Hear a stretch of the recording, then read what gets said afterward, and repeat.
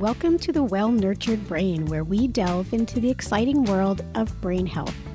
Every episode, we bring the latest research and expert insights on mental and neurological health and offer practical tips and strategies on how to nurture your brain and optimize its function.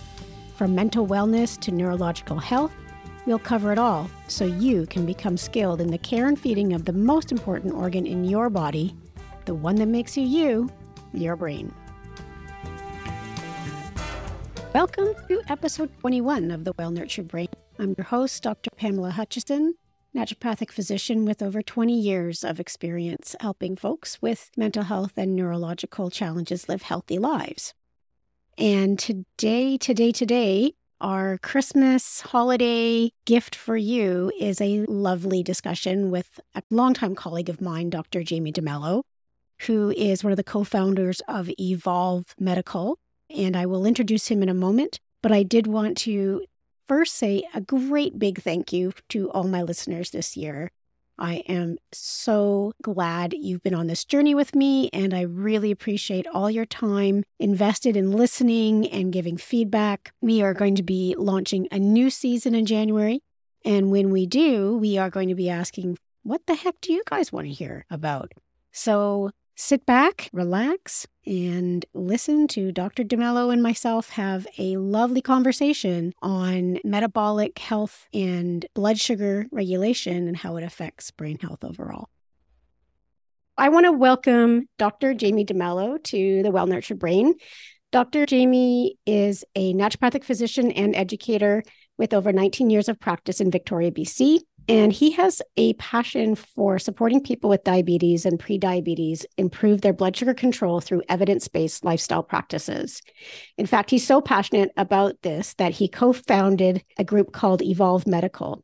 And they are a unique online lifestyle medicine program that combines integrated medical care, technology, and health coaching to help folks with diabetes and prediabetes. He is also a dear colleague of mine at Acacia Health, and we've been working together for a long time, at least I think 16 years now. So welcome, Jaime. Thanks. This is so fun. We're going to nerd out together like we have many, many times, but this time people get to witness it. Well, yeah, thanks so much for that introduction, too. I don't know that I really thought about or knew about the years or all of that. I took it right off your website. Jaime, I think you've had a lot of sub-passions in your career, and this one is particularly potent because it's got you creating a whole new company. Tell me and tell the listeners, what really got you interested in working with this group of people and trying to find innovative ways to help folks with diabetes and prediabetes? Yeah, I guess it's probably similar to what a lot of naturopaths realize in practice is that we really want to help people make foundational changes that don't have them reliant on a supplement or reliant on medications. And we, of course, recognize really wholeheartedly the benefits of things like healthy amounts of movement, healthy nutrition, sleep, stress management, all those foundational aspects of a lifestyle medicine. But some people have a hard time implementing it. I describe it often as sometimes like learning a new instrument or learning a new language where they really do need some coaching and some help. And if you wanted to learn a new instrument or a new language, you might be able to do it on your own. But sometimes it takes a little bit more work or a little bit more effort, or you are successful for a month or two and then you're not successful for a little while. And I found that in practice, not every patient, but some patients would, after 2 or 3 months, come back in and be taking the supplements regularly or taking a medication, but not implemented the movement or dietary changes that we had wanted to, or the sleep patterns that we had hoped to change. And we started to focus on that less because their condition progressed more and more. And it was something that we talked about, but there wasn't as much focus on that. We focused more on supplements and medication. So to have somebody actually coach them or train them in a very effective way was really helpful. And the Diabetes Prevention Research Group at UBC was fantastically insightful for us in terms of the benefits of coaching. And that was something that I learned a lot about as I was researching how to help people make these changes. Actually having a coach in your corner to text or email, the electronic communication is the little bits of that electronic communication is so fantastic. It's like Duolingo for metabolism. Little bits every day helps you continue to succeed in your goal. Whereas like seeing a naturopath, even if it's once every 2 weeks or once every month isn't always enough, or more often than not, it's like once every 2 or 3 months. Yeah. So it's like this, one of the important things around being able to actually change your metabolism is to be consistent. with the changes that you want to make, which is hard for humans. Totally. Yeah, it's hard to change our habits, right? But it can be so dramatic in terms of their improvement. And we've been in practice long enough that we've seen what happens when folks don't change habits. Like we've seen patients go down and have their health worsen. We've seen also patients that do change habits. And we have a sense of that tipping point or where that trajectory can change and how it can really improve things. It's nice to do that in a fun and supportive way. So it's not a focus on the negative or anything. It's like a focus on the positive and how do we just take a little step forward every day or every week or something to start to positively affect metabolism. And it affects so Mm-hmm. many aspects of our health, right? It affects heart disease. So if we have Mm-hmm. better blood sugar management, helps with sleep, it helps with heart disease. And it has, it kind of new, but since you invited me on the podcast, kind of dove a little bit more into how it affects brain health Yeah. and huge benefits, like Mm-hmm. surprisingly good benefits. Mm-hmm. So yeah, I really thank you for having something that focuses on brain health and making us all pay a little bit more attention to it. And one of the things that really stands out in my mind around when working with folks with metabolic issues is that there is this goal in the background of this that if you get your metabolic problem better under control, your whole life can be longer and your health span can be longer. So you're doing better with the time that you have, and you might be extending the time that you have on this earth. And for us to really enjoy that time, our brains need to be functioning really well. I've seen you speak about the percentage of people with diabetes who have depression and other cognitive and mental health aspects of having diabetes. What are you guys seeing when you're working with patients that evolve? Are you guys seeing changes in mood markers or cognitive markers? Yeah, I think that's maybe something we could do better is tracking cognitive markers. Certainly, when I talk to the health coaches and nurse practitioners that work with us, they note how happy people are. They note that they're better engaged. They've talked about having a lightness in their life or just seeing things from a better perspective. So all of that is, and that's something that we see in practice as well when people improve us, when they're in less pain, when they're more active, when they're eating Mm, better. There's mm, all those benefits. So I think I would rely probably on a bigger set of data. So when we look at systematic reviews and large scale studies that look at the rates of depression and anxiety in folks that are diabetic and the rates of depression and anxiety in folks that are not. Of course, it still exists, but it exists in much smaller numbers. And having read a little bit more recently or pouring through a little bit more data from the last years, there's actually data to tell us that, yeah, high blood sugar actually negatively impacts the biochemistry of the brain. We know that there's insulin resistance in peripheral tissues, so in your muscles, but that increased, I'll read the title of one of the studies that I came across recently here, which is so that insulin resistance in brain alters dopamine turnover and causes behavioral disorders. So, and that's from March of 2023, where they looked at insulin resistance and the fact that patients with insulin resistance actually have an increased level of monoamine oxidase, which is a enzyme that breaks down monoamines like dopamine and norepinephrine and serotonin. So there's mm. less of those and key neurotransmitters around when there's insulin resistance in the brain. Oh, it's so interesting. Here's the Parkinson's moment. Every podcast, I have to eventually bring up Parkinson's. So I'm doing Yeah, it early here. But at the World Parkinson's Congress, there was huge discussion about this common comorbidity between people with diabetes and people with Parkinson's. And there's a lot of commonality there where it appears that if you have one, you're more likely to get the other, particularly if you have diabetes, that it's definitely right. increasing the risk of developing Parkinson's and probably in progression too. And so if you're seeing like dopamine turnover and monoamine oxidase inhibitor changes, you've got something that at least has a mode of action that could explain some of why that happens. For sure. And I think one of the things that I'm not very knowledgeable of, so I'd lean on you for this, is how do we assess for dementia, cognitive dysfunction early? Yeah.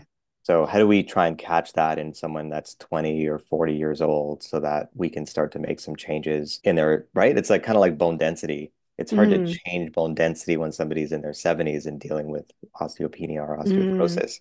We want to be able to try and do that earlier. mm. So even the tools for assessing cognitive health are, they can be obvious problems when somebody's seeing mental decline, but maybe quite less obvious when somebody's really young. So Yeah, I think that's like $1 million question because by the time someone's symptomatic with dementia, they've probably had a lot of metabolic problems going on and a lot of neurological problems going on that they've been able to work around. Mm-hmm.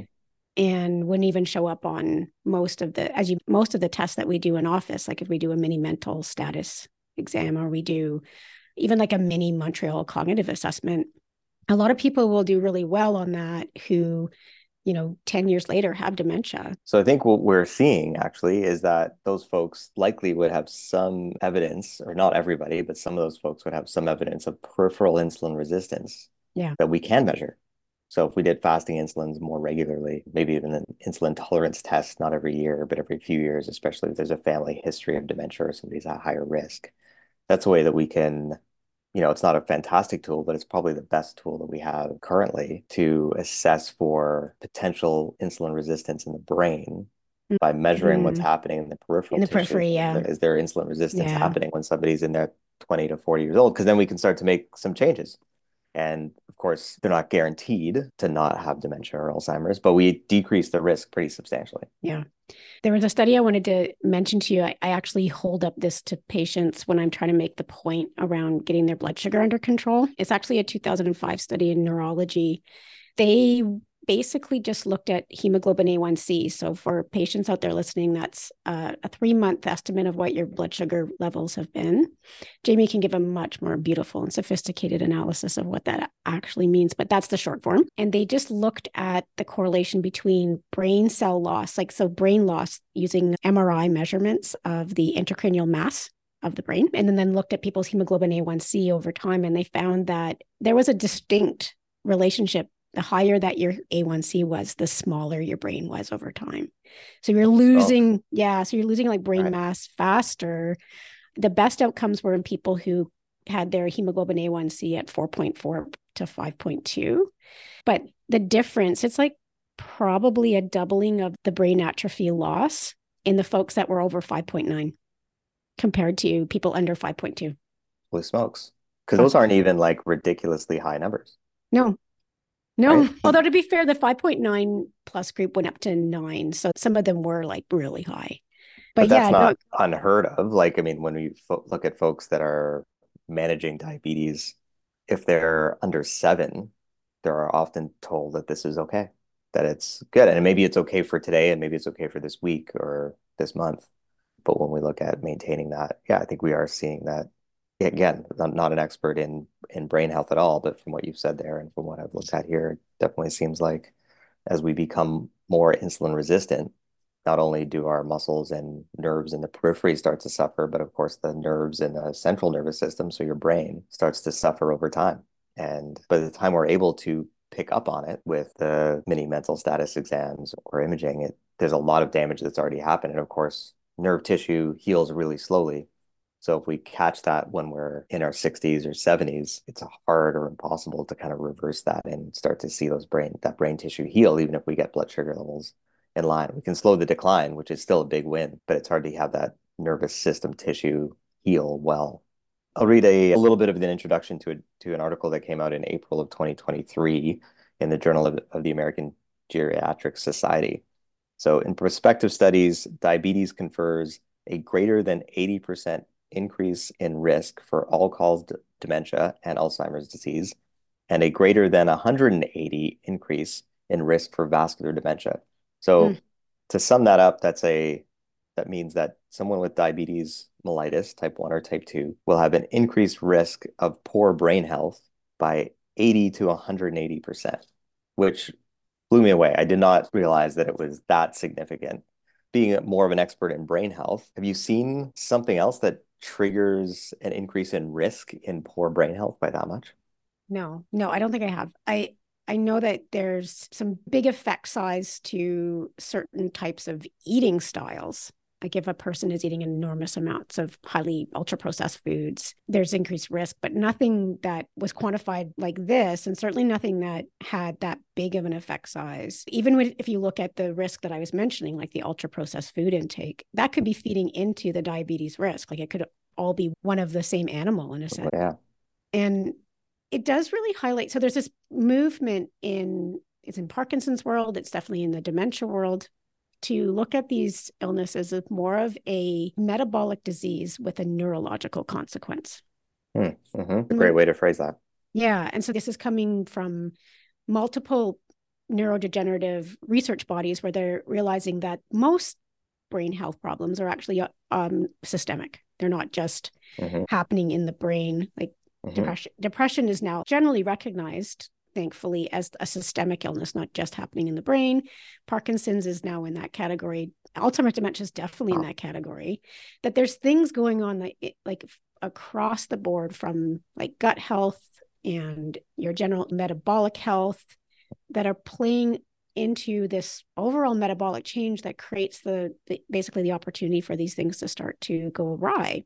And so in your work, I think one of the brilliant things around Evolve that is, you said this at the very beginning, and I want to underline it, is that we underestimate how hard it is to make lifestyle changes as a society. I don't think you and I do, because you and I see it over and over again. I mean, I think there's still probably a little bit of a lack of understanding or some misunderstandings in terms of you never know exactly what's going on in a patient's brain or what it's like to be in their shoes, whether it's the illnesses they're dealing with or their stresses. They're taking care of their parents, they're taking care of kids. There's all sorts of factors. So we never know exactly what's happening with people or why they're not implementing changes that we see as being helpful for them.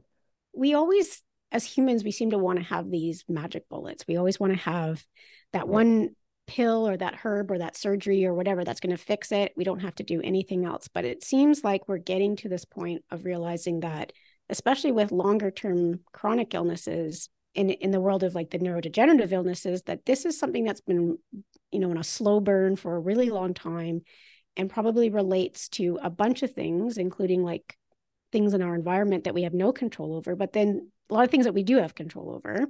And the difficulty of making the changes that would be most productive is in part because you have to be consistent. You have to do it, and it's a day-to-day practice. It doesn't have to be perfect every day, but it's a day-to-day practice.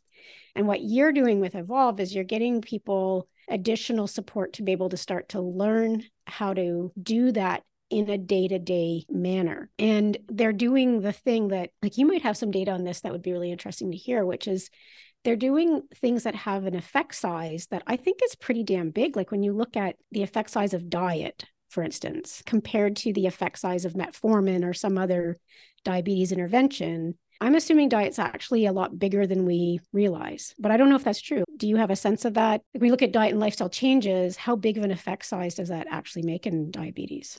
Oh, it's bigger than metformin. We'll see folks be able to reduce medications. Those medications will work better at lower dosages, and we're seeing an impact positively other aspects of their life.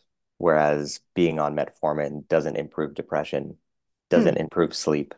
When we make those lifestyle changes, we're seeing improvements in relationships. We see improvements in sleep. We see improvements in mood in ways that medications don't. I think that's the most impactful for me, or one of the things that I really like about trying to encourage people or help people in little ways to understand what metabolism means. I think there's maybe, while it's being talked about a lot more, I think there's still maybe a little bit of improved communication that we can offer to patients around, what does it mean to improve your metabolic health? Or if dementia is a metabolic disease, what does that actually mean? It's almost easier to understand it as a brain disease as opposed to a metabolic disease when we start talking about, your body being made up of 75 trillion cells. It's hard to wrap your brain around that. And the energy consumption of each of those cells, they're like little factories. And the more active they are, the more sugar, the more glucose they're going to burn. And that helps you just keeping your blood sugar levels in check if your cells are more metabolically active. And that metabolism is affected by the foods you eat and by the activity that you do. So explaining that in ways that patients can understand can be really helpful in terms of understanding that, oh yeah, this is going to really impact, or this is going to decrease my risk of developing dementia or Alzheimer's disease because my parents suffered in that way, or I took care of my grandmother or aunt or uncle who suffered with dementia, and I don't want that to happen to me. Yeah. And when you guys work with patients where you're trying to make these lifestyle changes that are largely diet, exercise, exposure to nature, those types of changes. I'm assuming that part of the success is, as you mentioned, like it's the number of touch points that you have with somebody to help encourage them to keep going. And how do you guys do that? What's the approach that happens for people? So the health coaches that we utilize and work with Evolve are nurses that have a real passion for connecting with people, and nurses overall, I think are just, I love nurses. I don't know. Like I love nurses too. they're so knowledgeable. They have the desire to like really connect with people.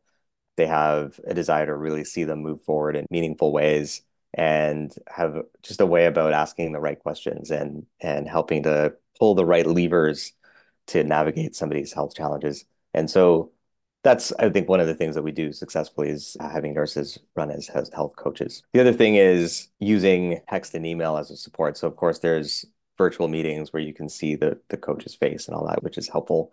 But also being able to ask a question when you're at the grocery store and you're wondering what kind of bread it is, to use the app that we have and to type in a question. We're not going to be on 24/7 where you get a response right away, but you have the opportunity to ask that question right away. And then the health coach will see that the next day and be able to respond and guide you effectively. And so again, it's like having that coach in your corner or being able to practice just the fact that you're thinking about it and communicating about the choice in carbohydrates with somebody solidifies the learning process. That's an important piece. They're not having to save it all up. They're not keeping a note of every question they want to ask their naturopath or their dietitian or whatever. They're just like in real time having a moment of confusion and knowing that they can just put it out there and they'll get an answer eventually. That's a high touch point kind of care where it matters, because like that's where the lifestyle changes happen. They happen when you're in the grocery store. Right. So it gets people thinking, and then the next trips can be a little different. And that's really helpful. Using continuous glucose monitors, which have their pros and cons, of course, but is a really effective way for our coaches to be insightful about where somebody can adjust their diet or their movement in the most effective way. So if we can consistently see that somebody's blood sugar level is spiking at 11 a.m. or between 11 and 1, then we focus on that time frame and what are they eating for their breakfast at like 10 or 10:30, as opposed to then focusing on all the meals of the day. Where can we be the most impactful for somebody to move those small levers? If their blood sugar levels are higher after dinner, then some instruction around movement post that dinner meal can really help lower those blood sugar levels as they move on through the night. So again, that's a really effective way that coaches can look at glucose readings with a continuous glucose monitor and positively inform somebody about what they need to do. And then the patient can track their blood sugar levels really closely for, 2 weeks, and then not have to wear that glucose monitor for another month or 2 months, and then maybe recheck on it down the line. But that's another way that we can be really informative to catch blood sugar issues earlier so that we decrease the risk of things like cardiovascular disease. And as we're learning, dementia and cognitive decline that are harder to measure. Yeah. So, and you're individualizing care. So I'm assuming that not everybody responds to their breakfast and supper the same way. And obviously what they eat changes too, but you're visualizing the care for that patient using the CGM. Yeah, it's great. I mean, like any technology or any wearable device, it's not for everybody. There's pros and cons, but again, our goal is to have people use it for a short period of time, gain some good insights, and then take the learnings with them for the rest of their life, right? So it's like a teaching moment, and having that objective marker, seeing the blood sugar graph and seeing that it's elevated post-meal really helps with that behavior change. You'll really see that change. And then you can see the benefits of the change in your behavior, right? So you have something different for breakfast, and you're more active in a certain week, and you'll see those positive changes. And that's also reinforcing, which is helpful. So there's multiple reinforcement, because then you've got your coach encouraging you by answering your questions and getting those day-to-day, I almost want to call them speed bumps that make it hard to change. You've got someone who's reinforcing for you that, yeah, I'm here, I gotcha. Right. You have this opportunity to see, well, what works in me as a human being. And it's so true. Like as soon as you see a piece of data that's about you, that you can shift through some action, those are profound moments for folks.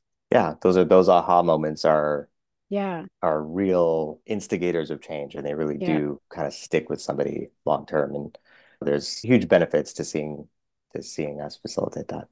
Yeah. And then they take a break from a CGM, which sounds like a good idea. You could get Yeah. anxious about your numbers, but then the people go back and see, well, how is it going now? Yeah, it's a really brilliant way to approach trying to change something that's really hard to change. Yeah, and we'll see then the benefits 3 months down the line with lower levels of the fasting glucose or the A1C. So we still need to do these tests. We still need to track insulin resistance and is that happening? And one of the things that I'm so grateful for in terms of this opportunity was it really did get me to think a little bit more about the impact of blood sugar on brain health. Mm. And again, I'm incredibly surprised, a little disheartened, but also but surprised at the number there. Again, that just the fact that folks with diabetes do have this significant 80 to 180% increase in a risk for cognitive decline. One of the, I suppose, silver linings to so many people being affected by diabetes, so 1.5 million people in British Columbia or so, Wow. and projections worldwide is 1.5 billion by 2025. One of the silver Oh my linings of that is gosh. that there's a lot of data. There's a lot of Right. people, and we can learn a lot and then start to really change things in a positive way. From what I learned here is that, I was also surprised by numbers once when I went to a lung health talk by a respirologist, and he asked the audience what we thought the increased risk some would incur if they smoked. So pack a day, 20 years, what's their increased risk of developing lung cancer? Of course, some people who don't smoke will develop lung cancer, but if you did smoke, what would the increased risk be? And there was like silence throughout this. It was a relatively small room. So I said like 60%. And he was like, no, it's lower. He informed us that it was 15 to 30%. Hmm. And I was surprised by how low it was. Most Hmm. lung cancers occur in smokers. So we shouldn't smoke. But when we look at the increased risk, I was surprised by that. And for some reason, reading these numbers around cognitive decline and diabetes, I realized that I think having elevated blood sugar levels to your brain is worse than smoking is to your lungs. Sure sounds like it, Jamie. Looking at lifestyle approaches to care for whether it's depression or any neurodegenerative condition and even autoimmune conditions of the nervous system like MS is how much we underestimate and really ignore the massive value of diet and exercise. Even just if you just took those two out, the effect size of those compared to the things that we think of like an antidepressant or a Parkinson's drug. Don't get me wrong, those are really important. But when you're looking at effect size over time for a big endpoint like delayed onset of symptoms, Mm-hmm. there's nothing performing like diet does. There's nothing Right. performing like exercise does. And the one other thing I would wonder about, and this is again a little outside of our discussion here, but I think this relates to diabetes a bit, which is the risk that is associated with adverse childhood events and how that could feed into these other risks like developing diabetes, developing, like we know folks with Mm. Parkinson's who have high ACE scores, they progress faster. Why do they Uh-huh. progress faster? Is it because they have a harder time with managing their lifestyle because they're having a hard time with executive function or something that like what is going on Mm-hmm. there? And what are the like how do you connect the dots? And I think that the part of the reason that we're not good at it is that it just doesn't get the same level of research. So we don't pay attention to it the way we do a drug. And then the approach to care is so hard. When you started off talking about this, you basically said it's hard even for naturopaths who spend a lot of time with their patients to help people make the lifestyle adjustments they need to make. And I think coaching will be utilized more and more to help people do that. At first, when I was talking to folks from the Diabetes Prevention Research Group at UBC and the thought of using coaching to facilitate what we wanted to do with Evolve, because it started as oh, I see these patients, they need a little extra help. How can we provide an avenue? And it started as just a brainstorming session. How can we facilitate this a little better? And maybe it's, a separate ND program or something like that. And I was introduced to Megan McPherson, who was doing her PhD at the time at the Diabetes Prevention Research Group. And we started thinking about using coaching because they had run some studies on using coaching, not using CGMs, but through a YMCA in Mm. Kelowna, knowing that people had elevated A1C, let's use coaching to help them make diet and movement changes and saw significant drops in A1C numbers as they track them just with that text communication, just knowing That's that they it. had somebody in their corner working with them, some general diet and exercise and movement guidelines that they would follow, but positive encouragement, motivational interviewing, positive movement and food changes happening for folks, and saw a reduction in A1C. I think Can I ask that's, you a question about that study? Was the difference in hemoglobin A1C similar to the differences or compared to the differences with metformin? oh, I don't know. In that study, I don't think it was. I think they just looked Okay. to see if there was a reduction. There have been other studies that compared activity changes to metformin itself. Interestingly, small pilot studies have looked at the use of diabetes medications. So another study that's interesting is a study that is titled, "Is it time to repurpose geroprotective diabetes medications for prevention of dementia?" So can we use diabetes medications to help prevent or decrease cognitive decline? And metformin doesn't seem to do that. Insulin does. So for folks that have used, who are diagnosed with Alzheimer's, using, in the study, it was a small pilot study that used intranasal insulin. Oh, Um, interesting. they measured a decrease in the progression of the small number. So that'll spark hopefully some more research so we get some better data on that. So Mm-hmm. again, it really just speaks to the point that better blood sugar control improves brain health Yeah. now, but also in the future. Yeah. And so there's good benefits to folks that are worried about cognitive decline or have a family history of cognitive decline or are concerned about that too. Talk to their healthcare providers about how do we screen for blood sugar problems now so that we can start to implement some change and that'll benefit me 5 years, 10 years, 20 years, 30 years, 40 years down the line. And I think that's probably, if there's patients that are listening or folks that are interested in preserving cognitive function, slowing down cognitive decline, probably an important take-home message would be, how do I healthily look at my diet and activity patterns to make some positive changes before we all go on the lower blood sugar is better, because of course that's never the case either.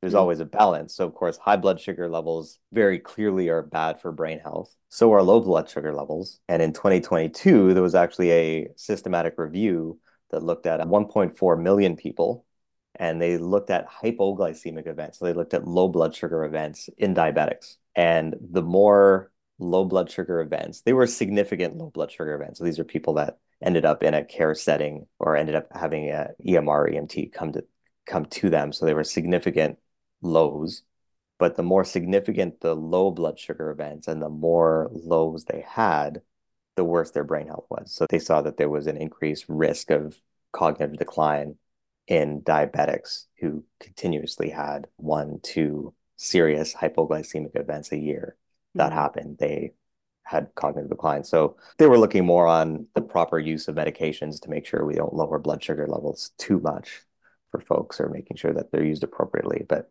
that would be important for us too, of course, is to make sure that, yeah, our blood sugar levels, we don't want them to be too high, but when they're too low, this is also a problem. So, In a sense, it's manage it, but don't overmanage it. like so many And things, yeah, right? Got to yeah. drink enough water a day. But if you're drinking a ton of water, of course, that's gonna, right? Like It can there's a make you limit. sick. My mother always used to say everything. My mother was a nurse, so probably that's part of my reason for my fitness. So is my mother-in-law. But she would always say, if there's one thing that my mother said throughout my childhood that has stuck, it was that everything in moderation, Yeah. right? Something that's good can become a problem if you do it too often or if you use that too often. We want to make sure that there's some moderation in there. I think I've often thought of this as one of the essentials to brain health is consistent fueling of the brain. I don't mean like Mm, exquisite consistent fueling, mm, but I mean, people have that experience where they know their brain doesn't work that well when their blood sugar is dropping. mm, If they're hangry, they're watching their mood get affected. I've witnessed in family members that will remain nameless that even eating at that time becomes hard because their brains aren't thinking clearly. But exactly what they need is the food. mm. They need some blood sugar. The brain cells just don't do well with extremes of blood sugar. Right. And it's such a high metabolic organ. It needs to be fueled well all the time. Yep. And then that knock-on effect too with diabetes is that vascular dementia risk really stands out to me. Mm-hmm. Because we're talking about dementia generally, but vascular dementia, 180% increase in Yeah. vascular dementia if you have diabetes. It tells you so much about how hard that is on blood vessels general, and then just how important that type of health is for your brain again, because it's about delivering nutrients to your brain and getting that consistent fuel and resources. So you create so many knock-on risks with diabetes for brain health specifically. And so I love the deconstructing that's happening around the brain is not just this orb that's Hmm. completely immune to everything else we do, that it's actually completely affected by our bodies because it exists in our bodies. Yeah, and that it can be affected by essentially we could think of it as like biochemical trauma. The Yeah. trauma of having blood sugar levels too high, too consistently, or too low, too frequently causes a little bit of damage to the brain tissue. And because our nerves, brain included, of course, doesn't heal well from trauma, even those little onslaughts of biochemical trauma, it's not going to heal the way our muscles would or our bones would. And the more significant those traumas, the more frequently they occur, the worse that brain health is going to be, or the more significant that cognitive decline would be. Mm. Yeah, yeah. Might relate a little bit more to your practice, but when you do see folks who are dealing with some cognitive decline or memory issues, do you get messages across? Are there adjustments that you've had to make to Mm. inform them and have those messages stick? Repeat. I repeat so much more. So if I would normally say something 3 times to someone that I didn't think had any cognitive impairment, I would probably say it at least 6 times to someone with observable cognitive impairment. And I lower my expectations for what that person is actually going to be able to hold and don't expect them to remember it the next time. So when working with folks clear cognitive challenges, and I would say my most common experience with this is working with folks with Parkinson's who are starting to have more of the cognitive loss that happens as they advance. And it's definitely approaching it from the perspective of repeating the message and leaning on environmental cues. So encouraging them to set up their life so that there's environmental cues to remind them of things that they need to do for their health. It can be like phone reminders, things next to a toothbrush, something on the fridge, or before you go to bed, you have your running shoes out in the morning. So it's like obvious you're going to go for your walk, whatever ways they can, in a sense, you make the choices easier, more of a downhill choice than an uphill choice. Mhm. And the expectation as a clinician is really that not only do I repeat this a lot, it's totally fine if you forgot what I said. And I will happily repeat myself 100 times without getting frustrated because I know this is part of the condition. I think those are some of maybe the practice things. I do also with all Parkinson's patients, so definitely check their hemoglobin A1Cs. Definitely anybody with a cognitive impairment thing going on, and more from the perspective that we're slowing stuff down. I would be so curious if with you guys at Evolve, if you're seeing some step backwards away from cognitive problems. I know you're not doing any organized tracking at this point in time, and you may never choose to do so, but it would be so interesting to see what happens as you are successful, because what your intervention is so different from metformin. Your intervention is something that has just so many knock-on side benefits. Yeah, and we don't discourage the use of using metformin or Ozempic if it's needed or other blood sugar lowering agents. Our goal is really to, if somebody needs those, to have them work better at lower dosages or Mm. to work more effectively at their job because we're doing our job or we're Mm-hmm. improving the baseline health of those 75 trillion or so cells that we have in Mm-hmm. our body. So we want to be as if we're going to do an intervention, whether it's acupuncture or using a supplement or using a medication, we kind of want those to work as best they can at the lowest frequency and lowest dose. That's the benefit of lifestyle medicine approach to managing things like blood sugar. And I think it was spoken like a true naturopath. Yeah, well, I have been at it for 19 years. Thanks for pointing that out. I didn't You're realize that I was welcome. that old, but You that was you are, Jamie. You are. right. Yeah. I guess another maybe question or interest that I have in terms of your practice and focus on brain health is when you do see folks, because you do see some families as well, how do we approach the children of folks dealing with dementia in terms of dealing with that? Because again, our screening tools are not great. I Mm-hmm. mean, we could do a mini mental status exam with the children of people, but we're not. It actually comes down to, I think that the big thing is diving into the risk factors that they Mm, have control over. mm, Knowing that if you live long enough as a human, you have a good chance of getting dementia. right? Yeah, it's Yeah. a great way to Like look at it. so eventually this is one of the ways we go out. It's almost a race between the brain and the kidneys sometimes. And and because we're living longer, the folks that have parents who developed a cognitive impairment problem in their 70s, their parents might have just been looking at 5 or 6 years of cognitive impairment, but their children might be looking at 10 or 15 years of cognitive impairment because we're just better at living longer now. Mhm. And I use that information as motivation. And I think the things that they need to do are like things like what we're talking about today. Like they do need to get their blood sugars regulated if they're off. And if they're really off, they need to get the help of a place like Evolve, where they're going to have someone walk with them through these approaches. But we also need to check things like, are you inflamed? What's your diet like? What's your exercise practices like? Are you sleeping well? We know that all of those things, are you connected to community? That's a really big one, actually. Mm-hmm. That's probably the biggest risk factor for faster progression for at least dementia, possibly for Parkinson's, is being lonely. So, and we know that people who are not in community are more at risk for so many mental health and neurological conditions. So I think I really just walk them through with, this is what we do know. And if we know that you are higher risk, then it makes more sense to actually get going on this now.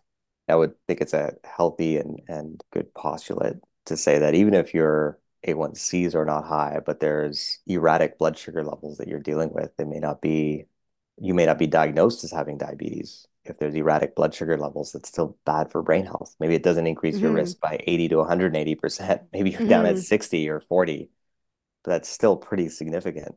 Yeah. And insulin resistance is such a strong link to that. Mm-hmm. And there are good ways to test for that in peripheral tissue. So fasting glucose, A1C, still fantastic tests to get done. But if there's a thought about increased risk, looking at insulin resistance would be important. Yeah. And so do you do that at Evolve? Do you do a fasting insulin with most patients that come in? Yeah, for sure. Yeah. We'll do as part of a general screen or Yeah. first blood test screen, and then we'll track that and look for improvements. And there's still lots more that we could glean from that, better accuracy in looking at the ratio of your fasting insulin to the fasting glucose in larger population groups. But we could certainly see that fasting insulin level be too high and see it come down as we improve with lifestyle, and medications will help with that too. So if there's need to improve that with medications, of course, that's a useful thing to do and something that we should do.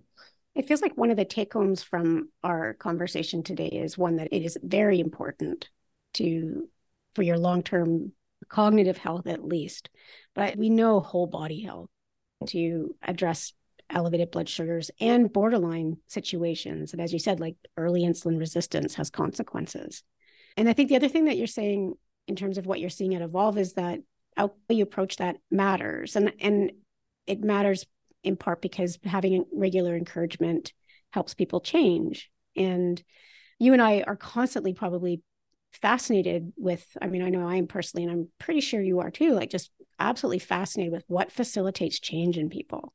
Yeah, it is fascinating to what is that lever that we can pull on or move in an effective way, in a gentle way, in a kind way, and all of those things. Yeah, I'm fascinated by it. I'm fascinated, but when I think about myself, when I think about people that I know, when I think about patients, it's all, yeah. Mm-hmm. And so that coaching element, I think a lot of people would be really relieved to hear that, where that coaching and encouragement is part of the solution, because then it's less about a personal failing and more about how we actually do better when we're well supported. Yeah, I think thankfully, hopefully, we're moving beyond the blame around blood sugar problems. I mean, we haven't even touched on like the bigger aspect of our food supply and marketing and all of that, like the addictive nature of sugar and the settling of our body into sometimes sedentary states because of work habits and lifestyle and all of that, right? It's such a bigger societal question to look at how do we manage blood sugar levels when people have to commute far distances to work, and that's like 2 or 3 hours, and there's child caring and like you already mentioned, poor food choices when your blood sugar levels are low. Yeah, we are hardwired to kind of like sugar. Marketing of food and access to those sugary foods is so in your face, and we can get addicted to those things. I think we're at the beginning of some really positive changes with blood sugar management. So Jamie, how would people find out about Evolve? Like how would they find out more about what you guys are doing? That's a great question. So they would go to our website, so evolvemedical.co. I'm sure we'll post a link We will post a in link. the podcast. We'll put a link to maybe some of the studies that we talked about too, Yeah, for folks that are 100%. interested. Yeah. And they could talk to their healthcare provider. So most naturopaths in BC will know a little bit about us, and those would be great places. And do they need a referral to come in to you guys, or can they Oh, self-refer? they can self-refer. They So can yeah, if they go self-refer. to our Okay. website, yeah, they don't need a referral. We're happy to work with healthcare providers. We're happy to share any blood tests that we order. We're happy to communicate with any other healthcare providers that a person might have. Healthcare practitioners can also refer to us. So if there's a healthcare practitioners that want to learn more about us on the website, and they can also book what we call discovery calls, also with a link on the website, so that they can talk to an Evolve team member and find out a little bit more about us. And that's whether they're healthcare providers or patients. That's brilliant. All Yeah. right. Well, thank you so much for agreeing to come on to the Well Nurtured Brain. I'm really thrilled that you said yes. Thank you. I'm thrilled to be asked. And I love that we just got to chat for an hour. Right? That's lovely. And thanks for making me think about brain health more. You're so welcome. We'll have you back in a year or so, Right. and you can give us more information. Would love to. Big thanks again to Dr. Jaime DeMello for joining me on today's podcast. I wanted to go through 5 main points that I thought we made over that discussion that I think are really helpful to remind you all of. The first one is that blood sugar and insulin resistance literally affects brain health. How much control you have over your blood sugars literally has an effect on your brain health over time. Number 2 is that identifying insulin resistance and treating it significantly reduces your dementia risk. Number 3, the value of coaching or of some way to encourage perseverance and grit in the face of the difficulties of creating change in lifestyle medicine and lifestyle interventions like diet and exercise. Dr. Jaime's work at Evolve is really demonstrating the value of coaches or having some kind of persistent support network in for people to make the changes that they need to improve diabetes, to improve insulin resistance.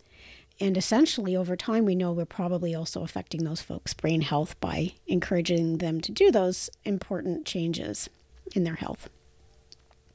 Number 4 is that factoid that I think I just want to highlight, which is that if you have diabetes, you have an 80% increased risk of dementia and 180% increased risk of vascular dementia. Those are really big numbers, and Dr. Jaime's right to say that's astonishing and important, and probably one of the very few things out there that we can say carries that high of a risk of dementia. And then number 5 is that lifestyle and dietary changes make big effects on overall health, and probably more so than diabetes medications alone. So if we can add in lifestyle interventions to metformin, to insulin, we get bigger, better changes than just the medication alone, and that these changes have tremendous side benefits. And one of those side benefits lies smack dab in the center of brain health. I hope you all have a wonderful holiday season. I'm wishing you all the best in 2024. We have a whole new season coming, and I'm so looking forward to delivering it to you all. So with that, we're signing off on our 2023 season. Don't forget, be kind to your mind. Thank you for listening to this episode of The Well Nurtured Brain. If you enjoyed this episode, remember to subscribe and share this podcast. Spread the word about brain health to your friends and family. They'll thank you. The content of this podcast is not intended as a substitute for medical advice, nor should it be considered as such. If something discussed today seems applicable to you, please seek the assistance of an appropriately licensed healthcare professional. Thanks again for listening.